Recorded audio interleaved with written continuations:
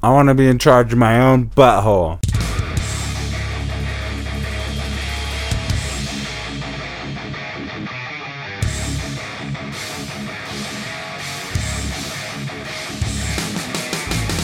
All right, everybody, welcome to the 142nd episode of the Superhouse Podcast, everybody. This is Andrew, and I'm once again joined by Stephanavius. Oh my gosh, 142 episodes. That was my dog Rabbit. Y'all familiar with her? And past episodes, they're popping in cute little cameos. Hey, shut up! It's like Kevin Smith saying, "Shut up, Shecky." Yeah, Shecky. I know, she's our Shecky. Yeah, for sure. But anyway, damn. So this week, we're going to be continuing our deep dive into the Hasbro verse, just like we did last week with Visionaries, Knights of the Magical Light. This week, we're going to be going over ROM, the Space Knight. ROM. Hell yes. I'm only vaguely familiar with ROM, but here we go. Let's do this. Dude, that was my question. I was going to ask off our notes here I am what psychic. your familiarity was, but pretty much nothing, huh? Well, just I've seen a lot of drawings of the character, and I've seen a lot of comic book covers, basically. That's it. Okay. And all then, right. yeah. I didn't know maybe. much either. Again, we just mentioned Kevin Smith. Kevin Smith has mentioned it a couple times before on his podcast, and we'll get to more of that later. But that's pretty much my familiarity as well, other than seeing some covers Nice. online. So anyway, let's get right to it. What is ROM, the Space Knight? The ROM property was launched in 1978 by Parker Brothers. Parker Brothers release of a toy created by Scott Dankman, Richard C. Levi, and Brian L. McCoy, manifesting as a robotic-looking outer space originated action figure, riding the post-Star Wars wave, right, brandishing lighting and sound effects. Marvel Comics subsequently supplied a substantial backstory with the 1979 launch of the series, ROM Space Knight, which featured writing by Bill Mantlo and art by Sal Buscema.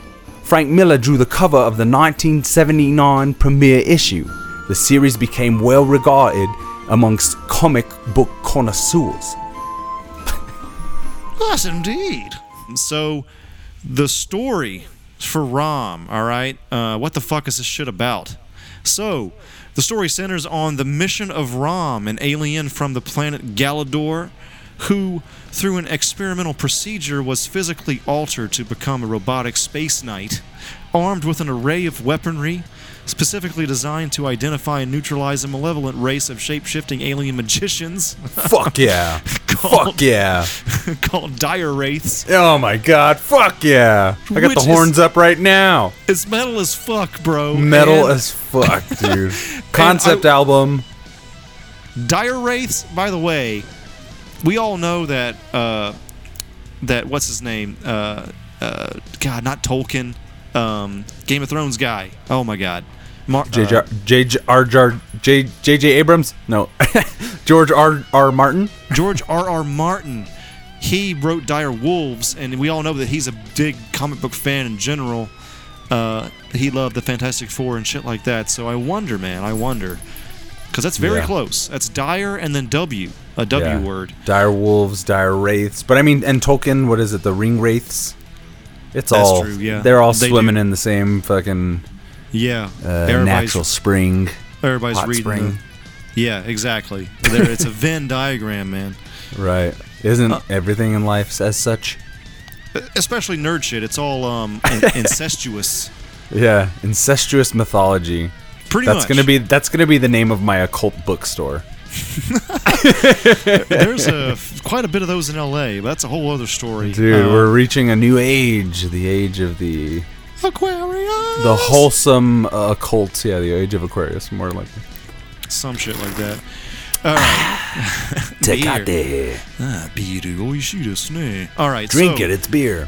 Anyway. ROM's pursuit of the Wraith spills over to Earth, where some continue to hide. Of course, with ROM Space Knight being a Marvel title, the Space Cyborg's exploits occasionally got him entangled with other Marvel characters such as the X-Men, Iron Fist, and Luke Cage, and even led to an encounter with Galactus. Holy shit. Back That's on pretty his planet cool. Galador, which is that's pretty awesome. Yeah, I love that. It's cool, and it's also very interesting that Marvel and DC both do this and have done it for a long time, but the crossover aspect of those big companies and how this character wasn't necessarily conceived, right, as a piece of the Marvel universe, but just so happened that he played a role in it, right? Yeah, exactly. I mean, this was part of the Marvel universe to begin with, and connected with all that shit, man. Yeah. There's a cover with him fighting Wolverine. Okay, so Stefan is going to read this part. Take it away, Stefan. He is a space knight, lord of the Soul Star Order, one of their most powerful knights. The evil Dire Wraiths fear him more than all others, earning him the nickname Wraith Slayer. He has hounded them and kept them underground for centuries. He alone could wipe them off the face of existence. He is Rom, Lord of the Soul Star Order, Rom, the Wraith Slayer, Rom, the Space Knight. Fuck yeah, bro. Hell yeah, and we'll put some music behind there. Rom, coming to theaters this summer.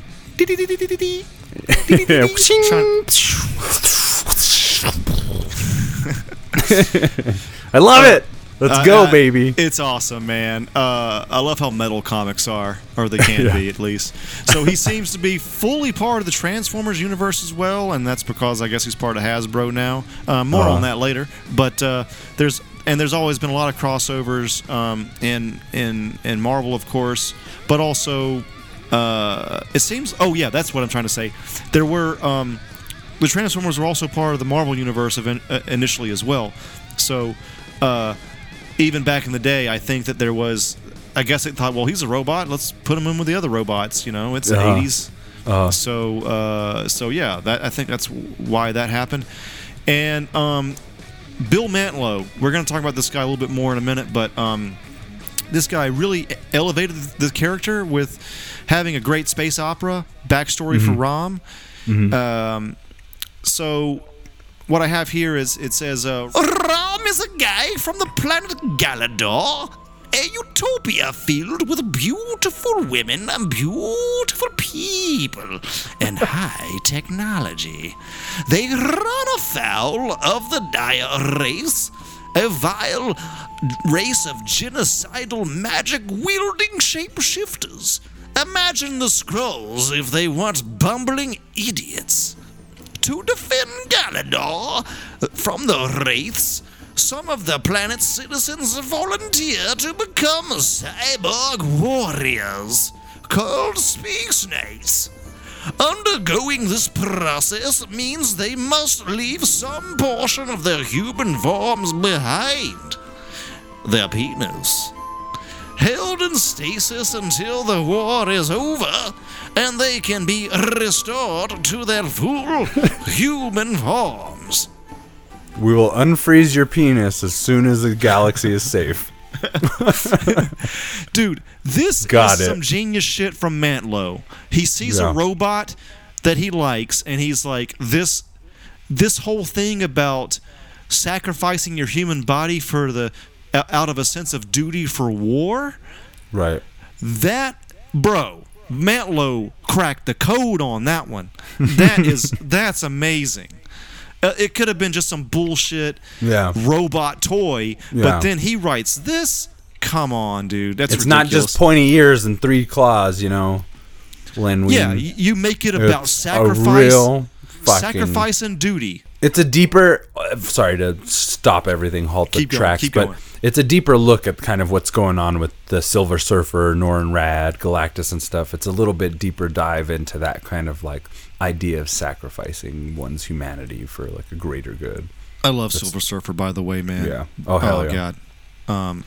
Anything that deals with that, the kind of real deep space shit that he goes into, love it. All right. Anyway, and if you'll notice, Silver Surfer has no dick, so it seems as though the price, the real price, the humanity that is in quotes seems to be they freeze your dick for a while. Anyway, save the world, you get it back. All right. Rom could also be trippy as hell. Mantlo took his Rom stories in all kinds of bizarre directions. The Dire Wraith's shape-shifting abilities created lots of creepy conspiracy stories, as little by little it was revealed how many corporations and government agencies had been infiltrated by aliens in human form. Since the Dire Wraiths also use magic powers, Mantlo could get really weird. Haunted houses, alien lizard creatures, human wearing Space Knight armor, hybrid human alien kids, Doctor Strange dream sequences, all fair game. And a solid chunk of the series was illustrated by Sal Buscema. To be honest, he phones it in a few panels, if each issue. But he could also draw up some incredible scenes of space energy, weird fire, and morphing aliens. What the fuck? Oh, man. Oh, does your throat hurt? I think I'm fine. So, moving on from kind of the basic info there, we can't really get into the cartoon because there never was one made for Rom. The closest thing we ever got was this one appearance on Robot Chicken, and let's listen to that right now. So, Stefan, if you want to cue that up. Yeah. All right, so this is the Robot Chicken that they did for Rom the Space Knight. I think this is the only one, and this is really the only animation that we ever got. Rom the Space Knight. For Rom Space Knight, at least so far. So, anyway, 3, 2, 1, start. Rom, Space Knight, a warrior made of solid metal. He's beaten the galaxy's this, toughest man? villains. I have not seen Faces this. a foe in every way It's his cool they equal. at least did this. Jim, Yeah. the guy with a giant magnet. Come here. No. Come on. Nuh-uh. Seth Green's Chicken. voice. You are Rom, space chicken. mature. Yeah, your mom was mature. Last night, What? did her. I'll teach you. Yeah, teach this. Ditter. Where's he gun now? I didn't need it anyway. Oh, Rom, he's on my magnet. You suck. That's what your mom said. She did not. My mom was a saint. Saints suck. Saints suck. Suck. Oh my god. And that's it. 40 seconds of fucking ROM animation. ROM animation that we've ever gotten. That was great. I mean, it's That fine. was funny. But Yeah. it does not do justice, obviously, to the images. I mean, if you Google fucking ROM and the comic book images and stuff, they're amazing. Yeah, it seems like there's a lot more that could be done that was never done. For sure. and- But it was a joke. yeah, but- it's fine. It's fine. It's Robot Chickens. What they do. Yeah. But damn, the character looks cool. Yeah, Rom, he always had a pretty cool look. So, Stefan, let's get into the section that I think you like the most, maybe, since you're the Hot Package guy. Hell yeah. And that is the toys. Yes, figures. I love action figures. Don't call them dolls. They're action figures. Yeah, they're not. Yeah, exactly. That's exactly what It's I was going to say. it's not. I'm sitting there playing with them or anything like that when I'm not playing with them. But They don't comb their hair. You do You know, fucking like- karate moves, man. yeah, right. I got a figure over here, chop a board in half. Anyway, Jumping kicks and shit. Yeah, so even though there never was a ROM cartoon, it did, I think, all start out with the toy. So let's listen to a commercial from the 80s. 1979. Oh, 79. It says, which is crazy. Toys in the 70s. What a wild time. That's like I know. the golden age. Anyway, We're Silver usually Age. in the like 80s and 90s guys, but this is late yeah. 70s. All right, Anyway. so 3, 2, 1, start. This is Rom, the Space Knight. You can imagine he comes from another galaxy with his flashing neutralizer. Activate Rom. You can imagine he has rockets to blast into space and a translator that communicates with lights and sounds. You can even imagine his respirator lets him breathe in any atmosphere. Rom comes with the 3 plug-in accessories shown. 9-volt battery not included. Rom, the Space Knight, an electronic toy new from Parker Brothers. I like This the definitely effects. would be something I'd get. Yeah. Really? I think, and maybe it's just because it's the 70s, but I don't think I would buy a figure that had this little articulation this. Oh, kind I of mean, if I was at size. that age at the time. Yeah, maybe if I was younger, for sure. Rom is this the first time we've ever seen Rom? I think, but then again, I don't know, man. I need Parker Brothers. I couldn't find that in the research. Yeah. Well, maybe I should do a little bit deeper, but I don't know if that came out before or after the comics, actually. Yeah. It definitely, like earlier you were saying, like this property riding the wave of like Star Wars popularity and like sci-fi toys and stuff becoming bigger. Yeah. What was I saying? It's interesting to see. Like, what am I trying to say? Sorry. Okay, I found it. Yeah. The American comic book premiered in December of '79, so the toy might have come out just a little bit earlier, or maybe they both came out that Christmas. I'm not sure, but it was definitely both '79. Yeah, if I was a little kid, I would definitely have probably wanted this, and it was probably huge too. There probably wasn't many toys like that. Is there a split in the action figure community as far as like some people not care about articulation, or is it pretty much across the board that everybody wants articulation? Yeah, I can't. That's what gets me about this kind of figure, and like I like older figures. It's like I can't imagine wanting to play at something that you couldn't like pose in a cool way. Right. Because I had again, to go back to my childhood and playing toys, me and my friend Jerry would like come up with these huge elaborate like mythologies with our figures and our characters, and then his cousin would come over and play with us, and he'd be like, "Hey friend, wanna fight?" Clack clack clack clack, you know what I mean? It was just like so primitive and uninspired, the way that his approach to it. So I feel like that's the only thing you could do with a toy like this, where that doesn't really move. It's got 1, 2, 3, 4, maybe 5 points of articulation, and that's like probably like a kitschy thing. But I think that would, even for '79, that's kind of like primitive. It feels to me like, remember when Superhuman Samurai figures came out? It was like a cheap hunk of plastic. It was just like, and you press a button and it made like a sound or whatever. I don't remember that all that much. Yeah, I don't mean to knock this toy specifically as such, but to answer your question, yeah, I think from my perspective, like a decent amount of articulation. For me, it's like Kenner in 1992 or whatever, or Toy Biz. I think knocked it out of the park. Bend at the knees, bend at the waist. Swivel on the waist, bend at the shoulders, bend at the elbows, turn at the head. Perfect. Right. And for me, that was definitely a huge thing. I would not buy something that just, I have a few figures. Kenner actually their figures only did have 5 points of articulation, I think, for a lot of their series, but they did good sculpts that already made it seem like they were in a dynamic pose.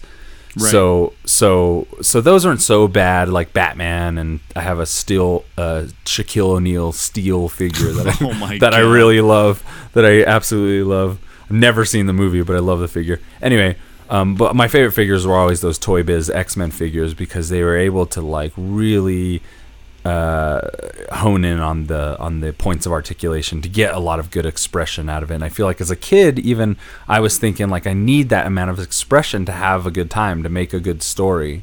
Whereas my friend's cousin would come over and just be like, "Hi buddy, let's battle." It's just like, get out of here. What's wrong with you? Right. Did you read a book?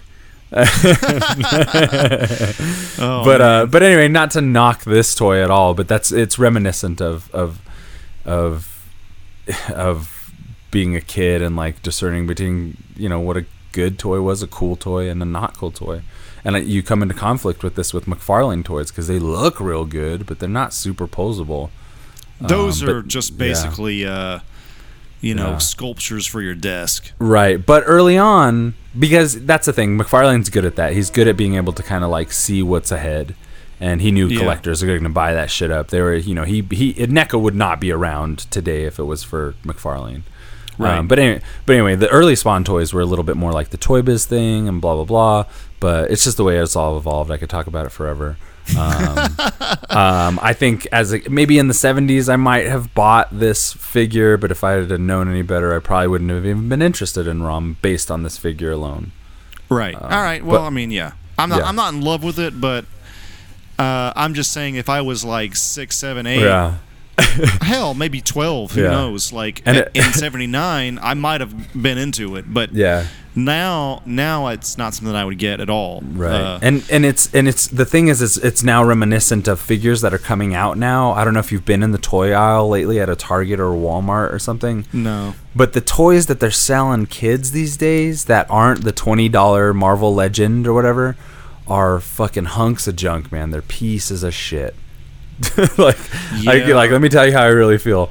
They got these fucking like tall figs or big figs they call them, I think, of Thor, Captain America. 5 points of articulation. They're like, they're like a foot and 4 inches or something like that. They're like really tall, and they just don't like. What are you gonna do with that? You can make them hug. You can't even pose them on your desk. They're too big to just shove away somewhere, and they're big hollow pieces of plastic.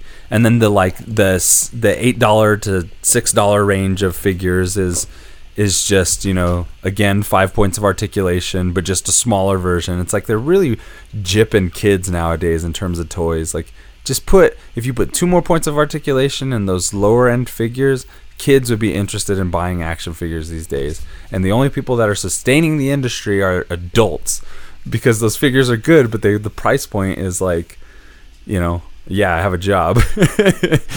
So, anyway, I'm getting on this whole tirade, but I just think toys are a really beautiful fucking thing. And this ROM figure is awesome in terms of history and the way that it's come out. And actually, I kind of would want one now just to have in a piece of history type of thing. Yeah, exactly, totally. But it's definitely not something I would want, because you see figures like this now. It's definitely not something I think I would have wanted in 1980. And I don't know, hard to say really, but anyway, that's my diatribe on the whole fucking thing. All right. I mean, that's a whole Right other conversation because thanks for indulging me for a minute. Do kids even like action figures when they just get an iPad shoved in their face when they're 3 years old? It's a bigger conversation to have. If I can ever get the time one day, I want to do a line of figures that kids want to buy, and for that ripe age where it really stimulates the imagination. Kids want them, adults want them too. Toys are the future.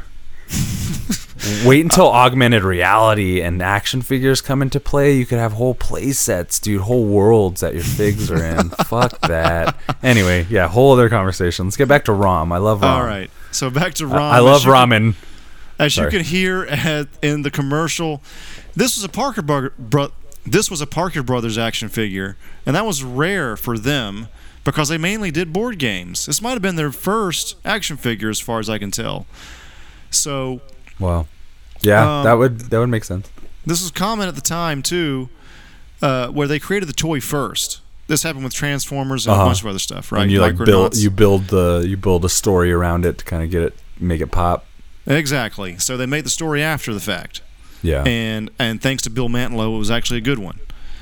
So then the ROM was sold to Parker Brothers, and then the toy was originally named COBOL. That's COBOL, after the programming language. COBOL. Touch me. Early late 70s fucking computer programming languages. Yeah. And then later changed to ROM, after CD-ROM, read-only memory, by Parker Brothers executives. So I gotta say, they did the executives did the right move, probably. Yeah, smart move. It seems like, definitely. ROM. It's just like a buzzword at the time for sure. That flies.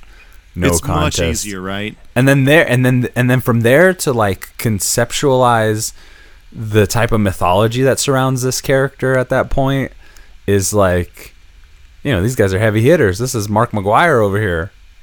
We're talking fucking $1 million home runs.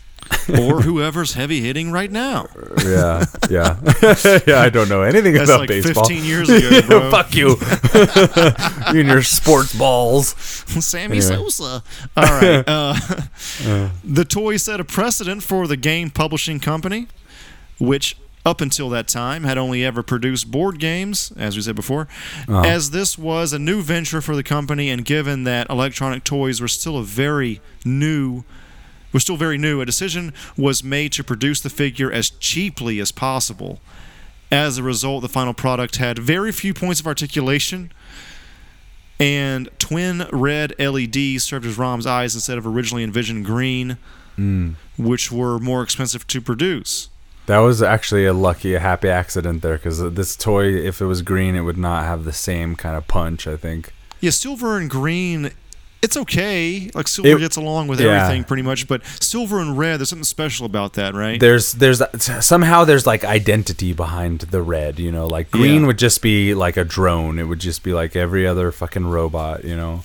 But the red, and you know, you red associate with like the red LED look has a certain look. Yeah, and I think like red eyes you would associate as being like an evil kind of character or whatever, but in this case I think the design of the character itself and those red eyes just really kind of resonates really well, because more than anything, when you're looking into that faceplate of Rom, it looks like you're looking into a computer. Everything really kind of matches up. Right, and right. I can see that. Now that you say that, they probably wanted green because that was what a monochrome. Exactly. Yeah, totally. I get you. Yeah. It seems like that, and so by happy accident, I think by being this like warrior type character, the red really gives it the attitude it needs, and it's like that's like the most subtle thing. It's crazy, but it works. Yeah, so there's a lot of happy accidents happening with this character. Yeah, ain't life about just those happy accidents? Hell yeah, boy, I know what you're saying. Oh, look, there's an extra Tecate. Who would have known? Goodness. How many Tecates you got, boy? Tecate. Enough. I had a beer or 12. All right. Not long after its debut, Rom appeared in the corner box of the cover of Time magazine in December 10th, 1979 issue. It was featured in the interior article, Those Beeping Thinking Toys, which decried Rom's lack of articulation and predicted it would end up among the dust balls under the playroom like I sofa. Said. Yeah, like I said. I ain't fucking mincing words on this, man. There's definitely, it was like, even back in the day, there was like up until like the late 60s, you could tell like a cheaply made, Chinese-made, Taiwanese toy from something that, well, they're all made in China and Taiwan, don't get me wrong.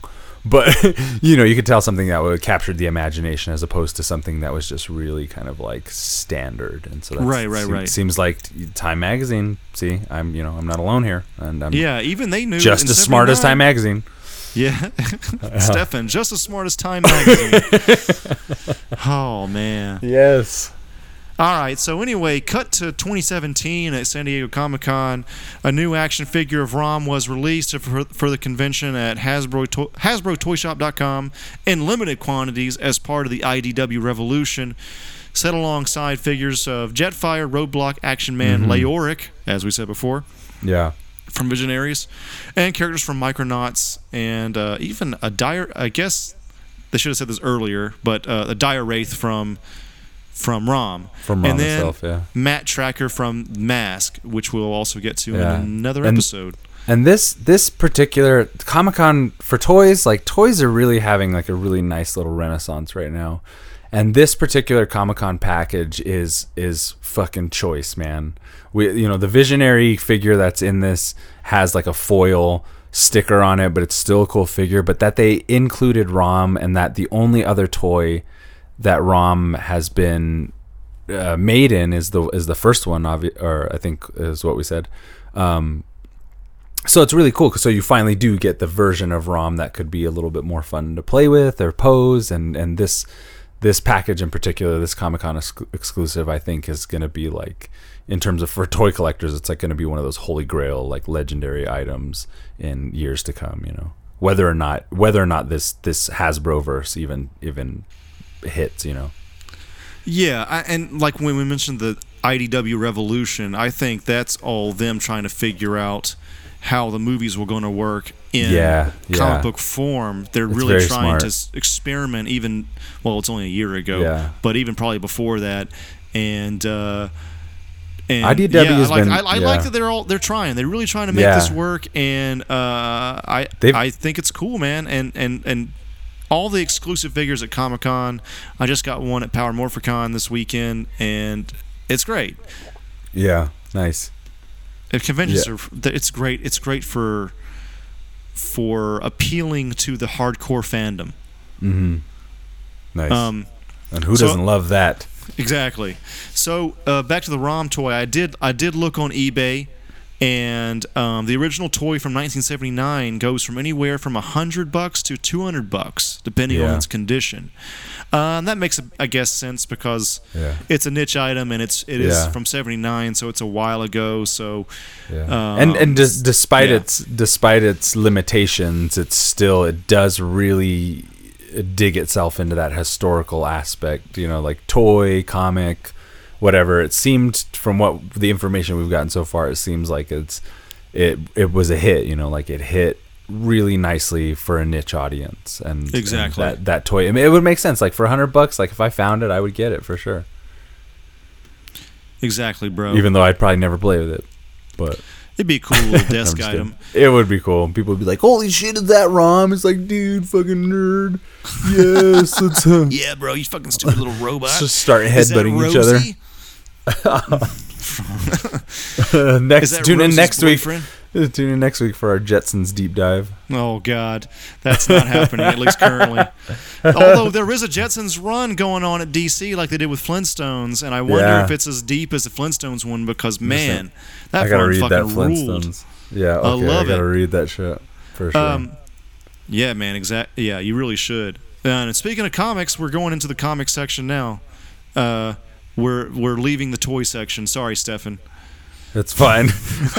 I do love it. So let's just make it quick. The passion is palpable, dude. I love toys, man. I don't know where that's gonna lead me, but fucking, it's not bad. I got 4 of the choicest Ninja Turtles on my entertainment center right now, so no biggie. Anyway, moving on. All right. So ROM, the Space Knight, was actually, is there even a "the" in it? It's ROM Space Knight. Is it? Was designed as a toy. And Marvel's comic about it was supposed to be just a throwaway marketing gimmick.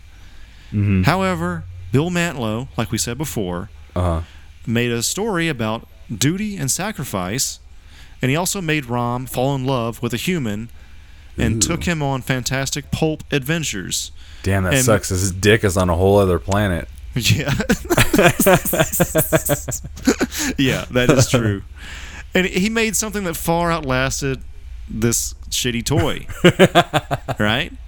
So he really elevated the whole thing. Yes, man. That's what I'm saying. It's really a special thing. It already feels this such.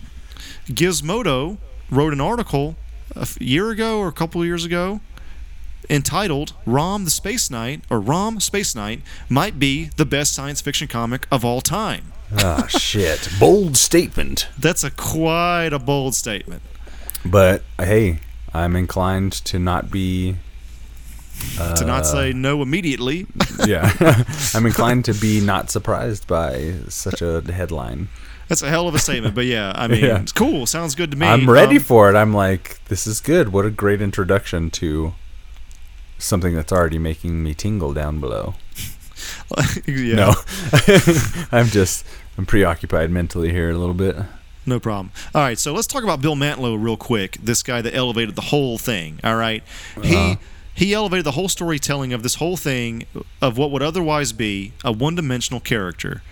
And not to be too much of a bummer, but we got to talk about this guy because his story's worth telling. Bill Mantlo was born in 1951. He's an American comic book writer, primarily at Marvel, best known for 2 licensed toy properties whose adventures occurred in the Marvel Universe, Micronauts and ROM. Okay? He also co-created Rocket Raccoon and Cloak and Dagger. Nice. He was also, somewhere along the line, he became a public defender. He was a lawyer. After he started writing comics, too. Not before, I think. Pretty badass. Because, especially at that time, there's probably not a whole lot of money being made in comics. Yeah. So, this is the bummer part. He was the victim of a hit-and-run accident in 1992. Oh. He's been in institutional care ever since. He was struck by a car while rollerblading. Ooh. The driver of the car fled the scene, never identified. He suffered severe head trauma. And according to his biographer, cartoonist David Yurkovic, in 2006, for a while Bill was comatose. Although no longer in a coma, the brain damage he suffered in the accident is irreparable. Yeah, dang. In Terrible. 2014, Marvel and Disney granted Mantlo a private preview screening of Guardians of the Galaxy, which featured Rocket Raccoon.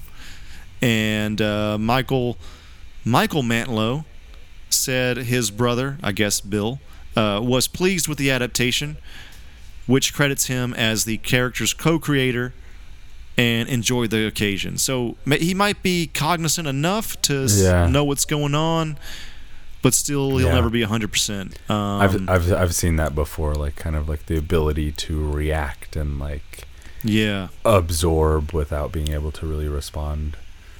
Yeah, exactly. That's probably where he's at. Hot damn, man. Thank you, Bill. Yeah. Talk about a guy that really fucking took it to the next level of something that wouldn't have gotten there without him, honestly. No one would have given a shit. Yeah.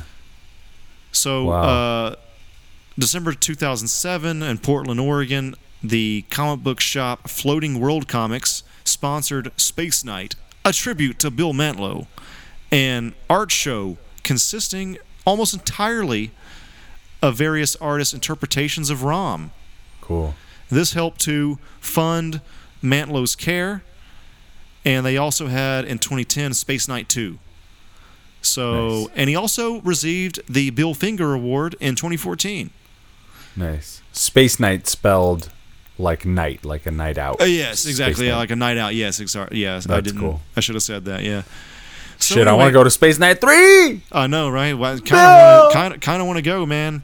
Hell yeah. So yeah, kind of a sad story about him, but at least we can honor his legend here in this podcast and all that stuff. Let's get Rom going. He's still alive, but just lead the Hasbro verse with Rom. Let's see it. I know, Marvel's man, dragging ass on Silver Surfer. Fucking jump in there. Yeah, I know, right? All right, so let's get back to the comics part of this whole thing. Idris Elba.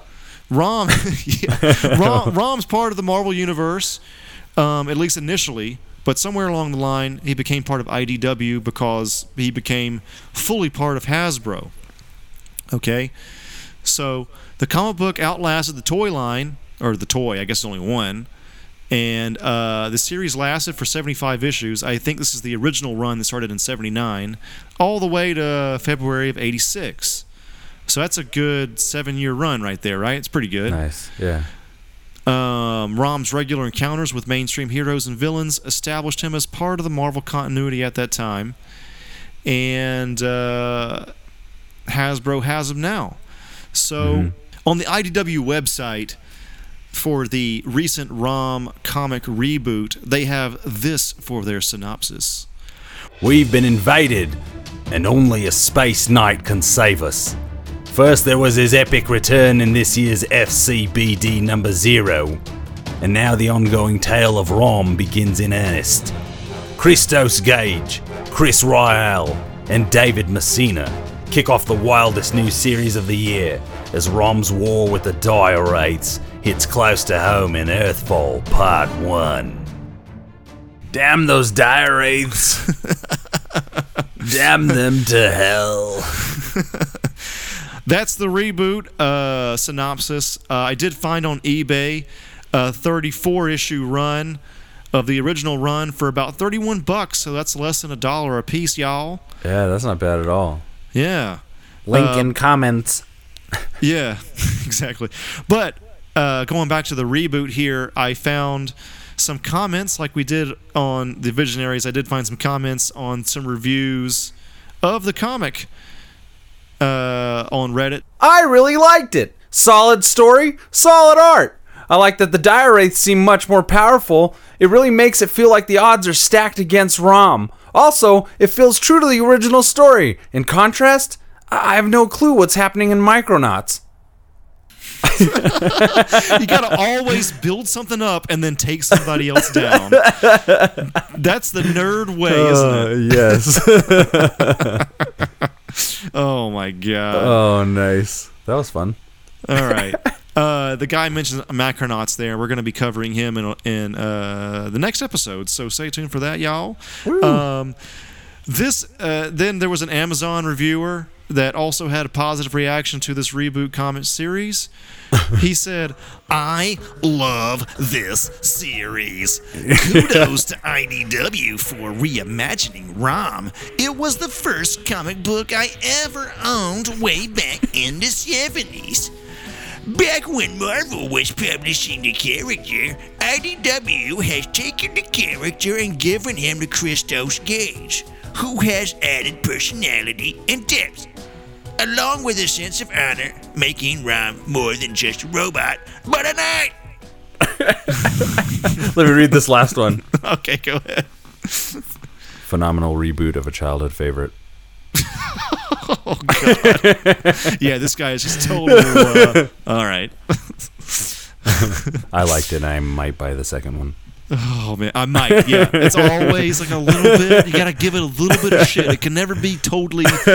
Even though you're a total nerd about it, you're never totally into it. Like, it's always like, tapered. It's measured when it shouldn't be. Anyway, all right.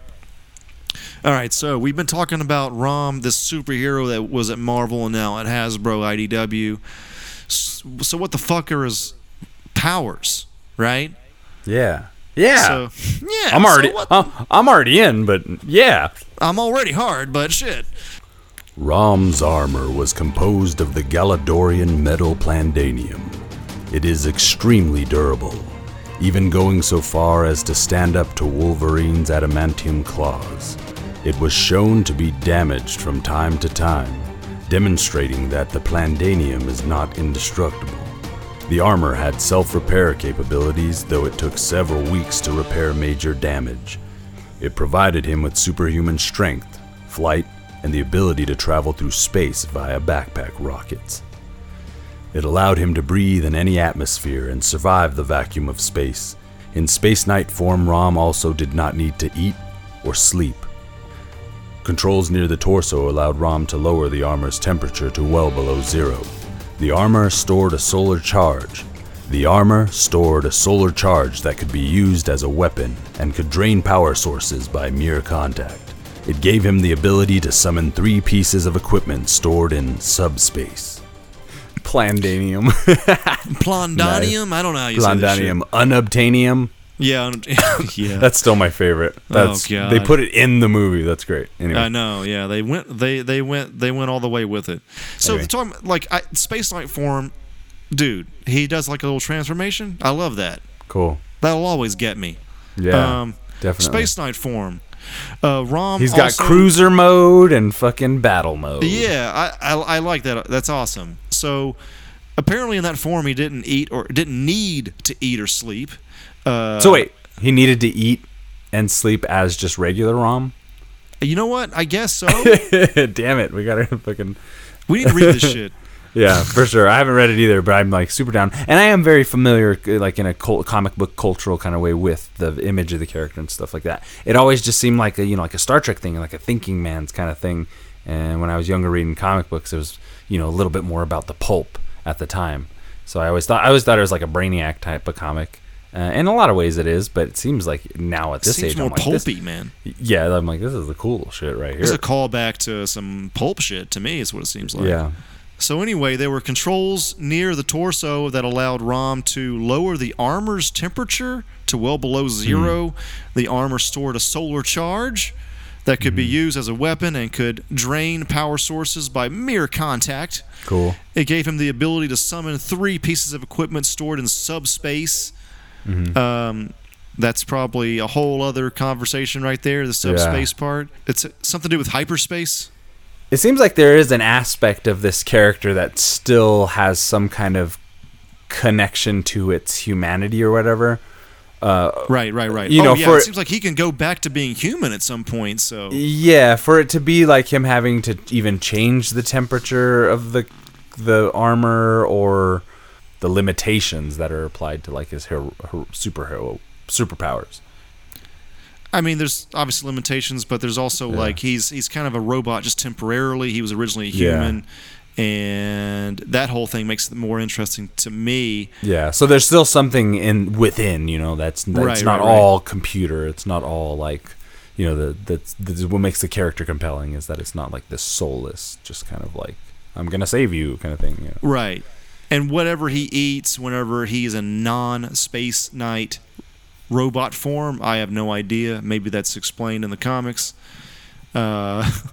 Anyway, all right. So moving on from comics into the movie portion. Just like Visionaries, this is all planned to be part of the Hasbroverse, the HCU, the Hasbro Cinematic Universe, and they've even gotten Zach Penn on board to be the screenwriter. This guy did Ready Player One, and he also did Last Action Hero. He sold that script when he was like 23 or something. Wow, nice. Yeah, he was one of the youngest, hottest screenwriters at that time because he got, it was like early 90s or mid 90s Schwarzenegger, like whenever he was in like real prime time, So this Zach Penn, and he did Ready Player One recently, which was pretty good, not the best thing ever, but it was very competent, very competent screenplay. Yeah, and he also, I think we mentioned this on the podcast at one point before, but he also he did a movie with Werner Herzog, a mockumentary, comedic mockumentary called The Incident at Loch Ness.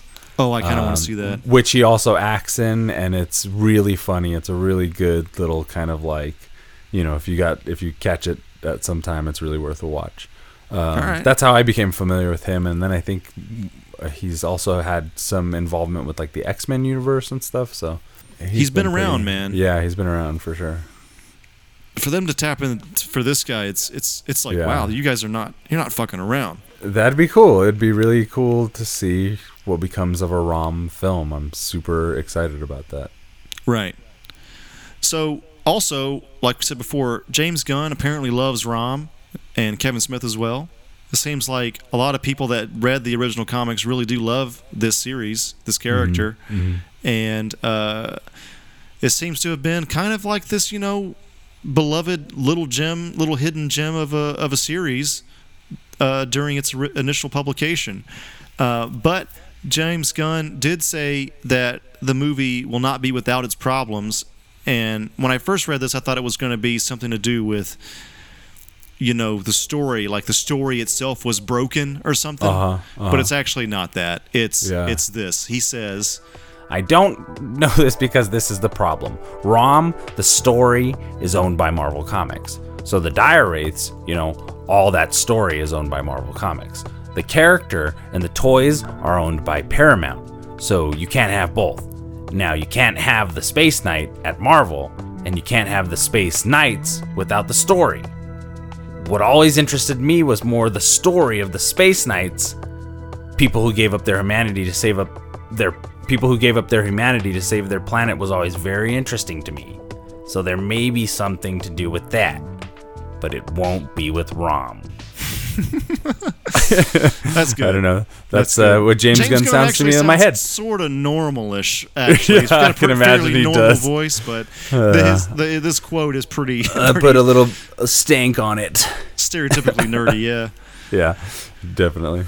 And I found this on Reddit as well concerning but hold the on, rights. before we move ahead, on, it's interesting what he has to say too, because it seems like in that statement he's a smart enough guy that he's like dropping kind of hints to be like, if you're gonna approach this, like maybe focus on the bigger aspect as opposed to just the singular character itself. It seems like is what he's saying. I mean, it's tough. The like if they do, Knights, it'll be another Guardians of the Galaxy type of thing where it'll be, if they take just the Space Knights, you're right. Then that'll be like, what you call it, like ensemble kind of. And an ensemble, like very, very hidden gem of a property, and they'd have to kind of have that kind of like treatment again, which is fine. I'm sure they could do it. They got all the money in the fucking world, so they could just throw out the best screenwriters and like make something. Yeah, it's either that or like, because it doesn't seem like there'd be enough money behind it for Paramount and Marvel to make a deal the way Sony did, for this property.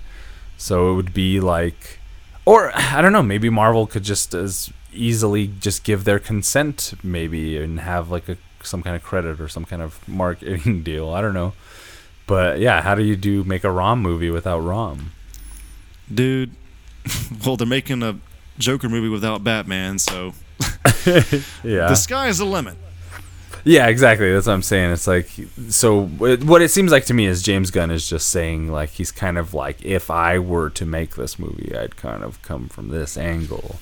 The name, though, if they made Yeah. a movie called Space Knights, bro, Yeah. I'm already in. Like, Right, that's what I'm saying. Space Knights, and then the Dire Wraiths are the bad guys and the shit. name You could sells itself, bro. you could compound on, you know, the more mainstream public's idea of what this universe is like, you know, while incorporating the things that make ROM so good in the comics. You know what I mean? Because if there's this type of speed bump, you'd have to. I feel like you would have to approach it from an angle of it being like a new IP or whatever they call it nowadays, a new, you know, Right. franchise or whatever. And Space Knights. Speaking of IP, be awful, you know. I was at a Star Wars panel at Comic-Con like 2 or 3 years ago.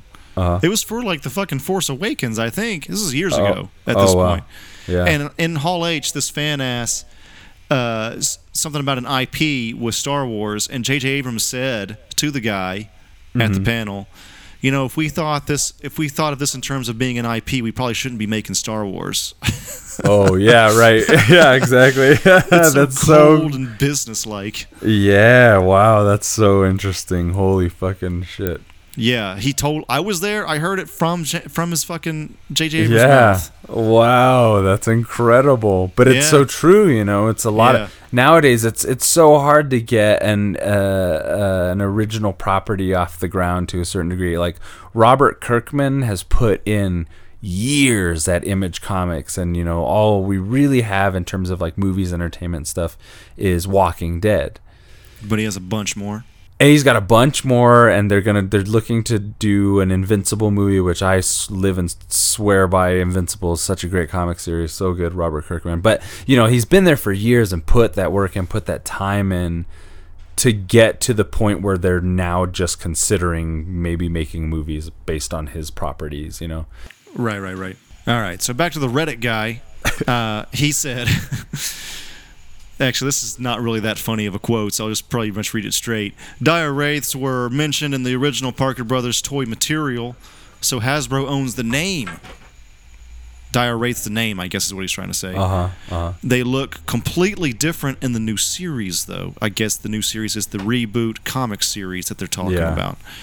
Yeah. So, anyway, this whole thing, again, like we said in the beginning, and this whole series is about a deep dive into the potential Hasbro-verse, the Hasbro Cinematic Universe that they're working on, and they're going all the way into this shit. They want to make several movies with all this stuff.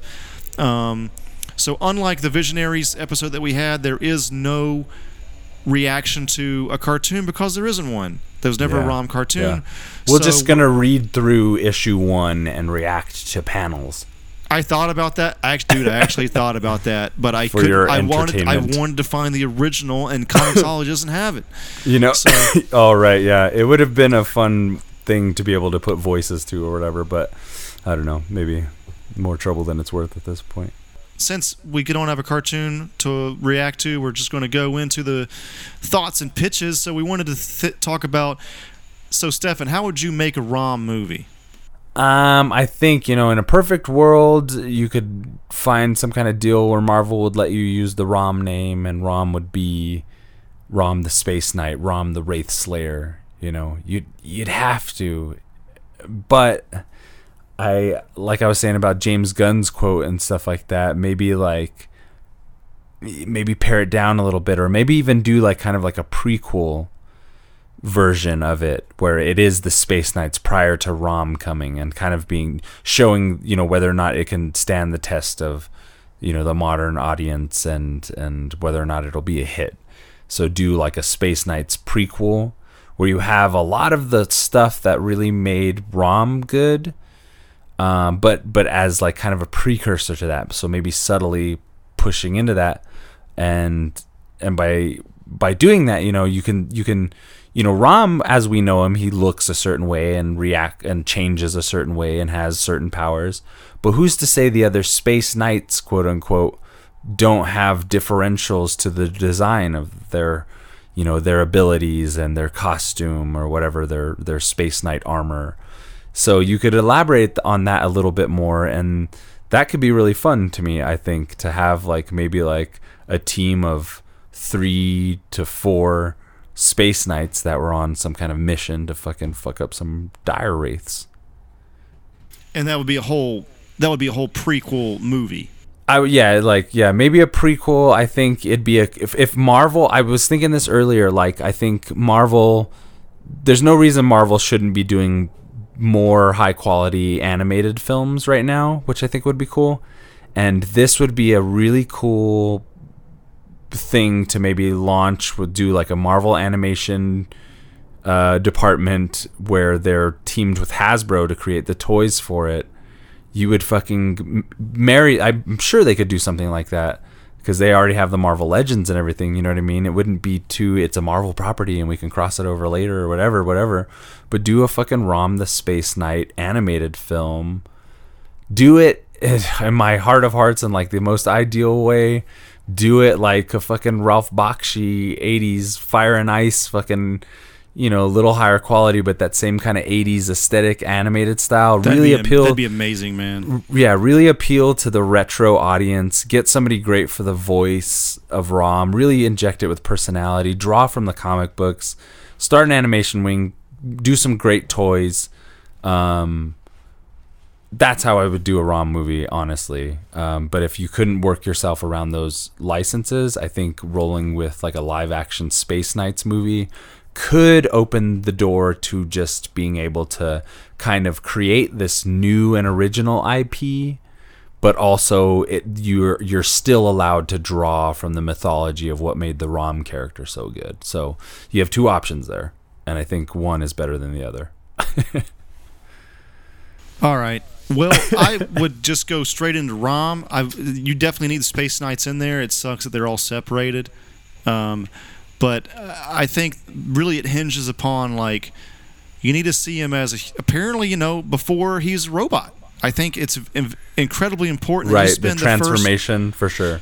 You need to have a Skinny Steve long section of I want to save the day.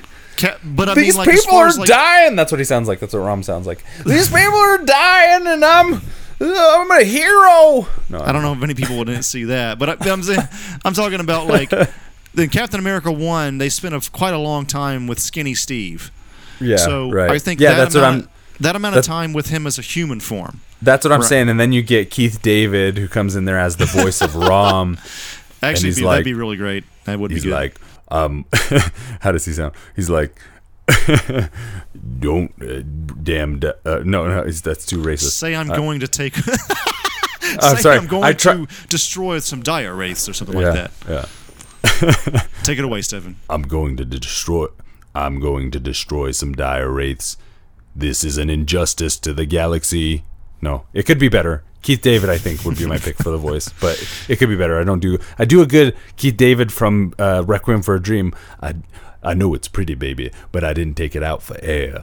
Something like that. But, you know, Rom, I think he'd be good for it. He did Spawn, kind of coming from that angle, but now he's a robot, so he's a little more I think we all know Keith David's best role ever is There's Something About Mary. The bathroom's that way, and he's already headed that way. He's fucking Mary's dad, remember? Yeah, that's a deep cut. I totally forgot about that. Deep cut, baby. Bathroom's that way. Oh God, I love Keith David in that movie, dude. I fucking do too. So good. He's great. Woogie, Willie, what? Woogie.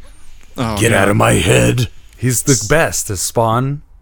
Get out of my head. Keith David fucking rules. He'd be my voice for Rom. Yeah, I don't know. Maybe it's. I'm not sure. That. I'm glad you had an answer, man, because I don't really know who the fuck I'd have voice, but I do think as far as like either him or, like, you know, my top choice, pretty much always throw in Idris Elba. Just throw him in there. Yeah, why not? Yeah. I just want him to be human at first. Let's get a good idea of who he is human, and then he goes on this huge adventure, and he's pretty much faceless, but you can still, through the drama of everything, you can still see what's on his face, and maybe you can add expressions to the red LEDs in his lights a little bit. It would be like, you know what you'd have to do? Some embellishes, some flourishes to those lights. Yeah, I would make this suggestion to Hasbro versus Paramount, or whoever's going to end up ultimately making this thing. I would say study mask work from like actors and performers, like body language and stuff. Power Rangers even. Yeah, there's a lot of that actually. Yeah, you could evoke a lot of this character's emotion through the body language, as opposed to just relying on like some type of facial animation or the eyes maybe moving Wall-E style. You know, or even Eva or whatever. You know, you could kind of have you could have a mix of the two, where the red eyes, Rom's red eyes, are kind of animated Spider-Man style or something, like just subtly, and as well as the body language. I think you could get a lot out of it, especially if it's really trippy or heady at times. You know, you could get a real Doctor Strange kind of pathos going, and Keith David will come in and be like, you know, this is not right. These dire wraiths need to go because I'm a space knight, and I'm getting there. But you know, it's going to be really good once these motherfuckers. It'll be hard R. No, I'm just kidding. Anyway, move on before I embarrass myself. Probably fine. But I'm honing in on this Keith David Rom the Space Knight voice. If Keith David is the voice of Rom, then I know it's two black dudes, but like Idris Elba as a space knight, that'd be cool. Right? Yeah, you just do Keith David, but then you add a little bit of a British accent to it, and it's like, Rom, the dire wraiths have been here. Oh, I got it. Here's the formula. Yeah. Rom's totally good. I forget the D&D categories here. He's lawful good or whatever the fuck it is. Right. And then you got the one in the middle is the space knight. He kind of is gray, and the dire wraith is chaotic evil. Okay. Right.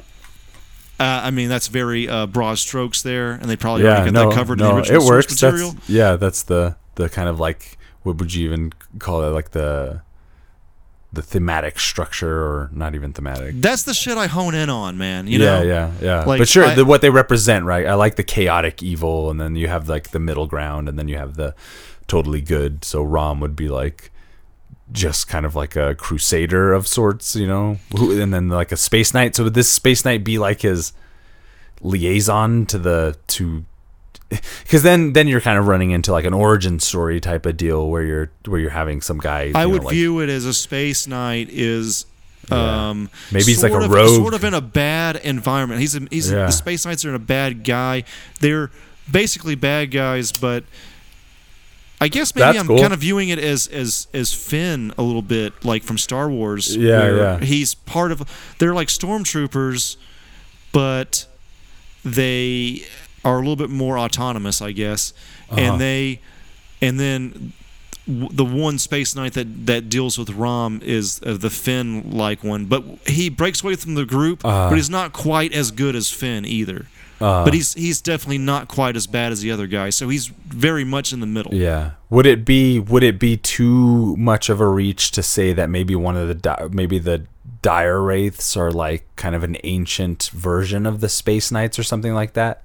That'd be cool. So there's kind of like, you know, you're talking about this gray space knight kind of character who's maybe an influence as opposed to being like kind of a teacher or whatever, or something of a like kind of like a leaving the breadcrumbs type of character, or manipulator of some sort, who you don't really know is good or bad. But then, you know, there's a deeper mythology where the dire wraiths are just kind of like an earlier version, a more primitive version of this type of galactic enforcer.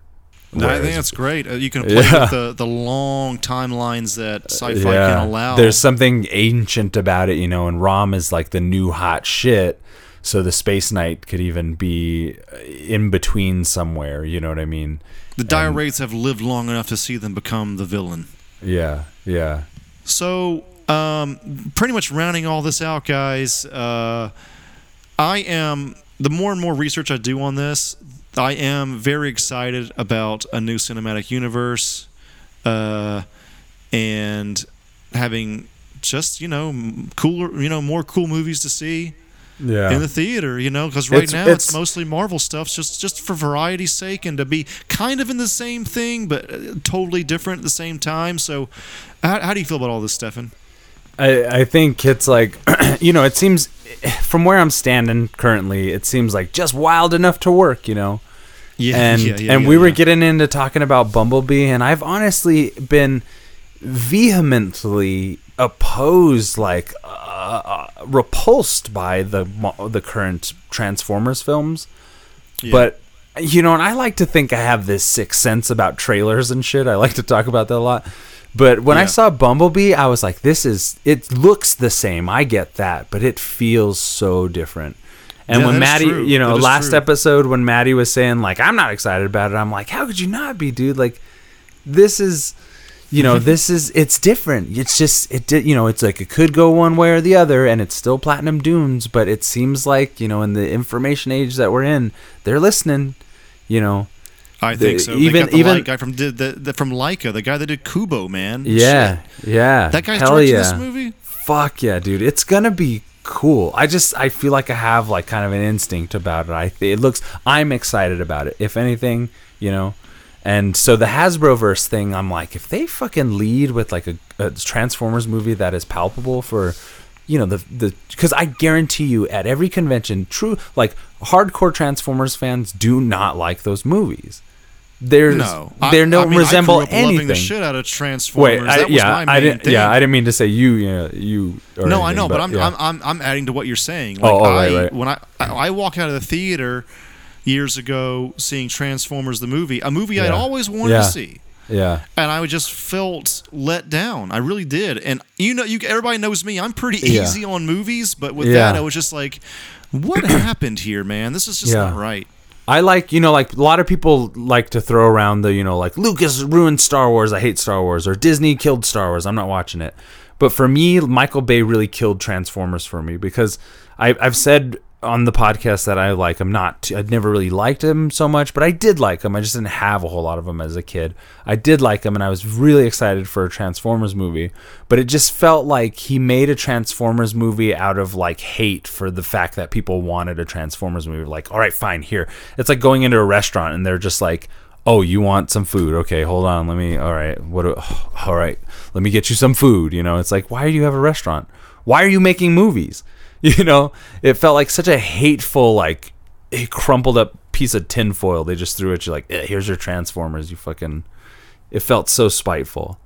It didn't feel like a fan was making it. And look, they were very successful. They made 4 or 5 films. I get it from a Hollywood producer standpoint, but as good films, you know, it's just not a good... They're not good films. They're not. Yeah. And Bumblebee, like, I wouldn't probably have called it Bumblebee to like lead out that way or whatever, but like I guess people are familiar enough to like kind of go there.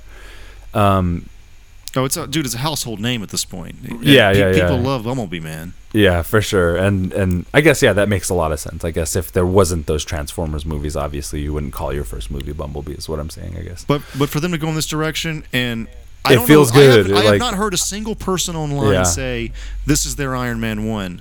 But I would love for it to be if this is a good movie. I think they're kind of waiting to see if this is... prediction. Yeah, exactly.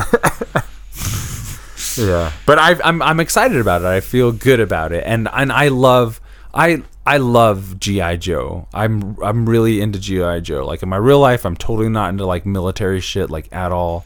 But I love G.I. Joe because of all the characters and the toy history, the video games, the toy history, the fucking vehicles, and all the different characters, Snake Eyes, you know, like all of it. I love G.I. Joe. It's interesting. We got the full like trifecta or whatever at Superhouse, because your main shit was G.I. Joe's, mine was Transformers, Joey's was He-Man, and I think Maddie might have been a little He-Man. No, it might have been. I don't know actually about Maddie. Maddie's kind of in the turtle camp there too. I'm the turtle guy. And I went from Transformers to Turtles. Like, oh right, I see what you're saying. I did both, but as far as like earlier than Turtles, you know what I'm saying? Yeah. So I think once I got the Turtles, we were all on board, honestly. Yeah, I don't know what Maddie was into then. Yeah, I'm not sure. But for sure. I really love G.I. Joes. It was like, that was like right the perfect age when I was like picking them up, and I'm like, vehicles and weapons, like, oh god, this is cool. You know, it could be anything. Cobra Commander, I love that look, man. Yeah, the mask and shit, that sleek mirror mask kind of shit. It was so great, you know. It was all so great. And I've read the comics and stuff, and I actually love G.I. Joe so much that I don't hate the movies that they put out. They're not good. But for me, I really enjoy watching them because I I like those characters. And the second one is dope, man. It's not like dope like you need to watch that shit, but if you're a fan of G.I. Joe, and I'm sure every fan of G.I. Joe has seen it multiple times, it's good. It's like Ray Park as fucking Snake Eyes, and he's fucking killing ninjas on a cliff and shit. It's like it's not a good story, but it's enjoyable. I'm making another announcement. I mean prediction. Yeah. That guy John Cena is either Mask or G.I. Joe. Yeah, for sure. They want to get this started fast, not as fast as Justice League. Yeah. But I'm sure they'll be like sprinkling in hints. And Cena seems like a prime target for that kind of thing. He'd be a good Duke, honestly. He'd really embody everything about that kind of Boy Scout soldier, but like amped up, over the top G.I. Joe style. Because in those movies they wanted to go there for sure, but it was Steven, what's his face, the guy who did the Daredevil movie, who did the first one. It's not Steven DeKnight. I like Steven DeKnight. It's the guy who did Daredevil, Ghost Rider. What is his name? Dude, I don't know, man. I can't tell you. Grumpy old man. Anyway, that director, Steven something, he did Daredevil with Ben Affleck and Ghost Rider with Nick Cage. He also directed the first G.I. Joe movie with who was it? Channing Tatum played Duke. Yeah. Oh man. So anyway, and then the second one, it was mostly like a rock movie. It's like, I think one of the better rock movies, to be completely honest. Nice.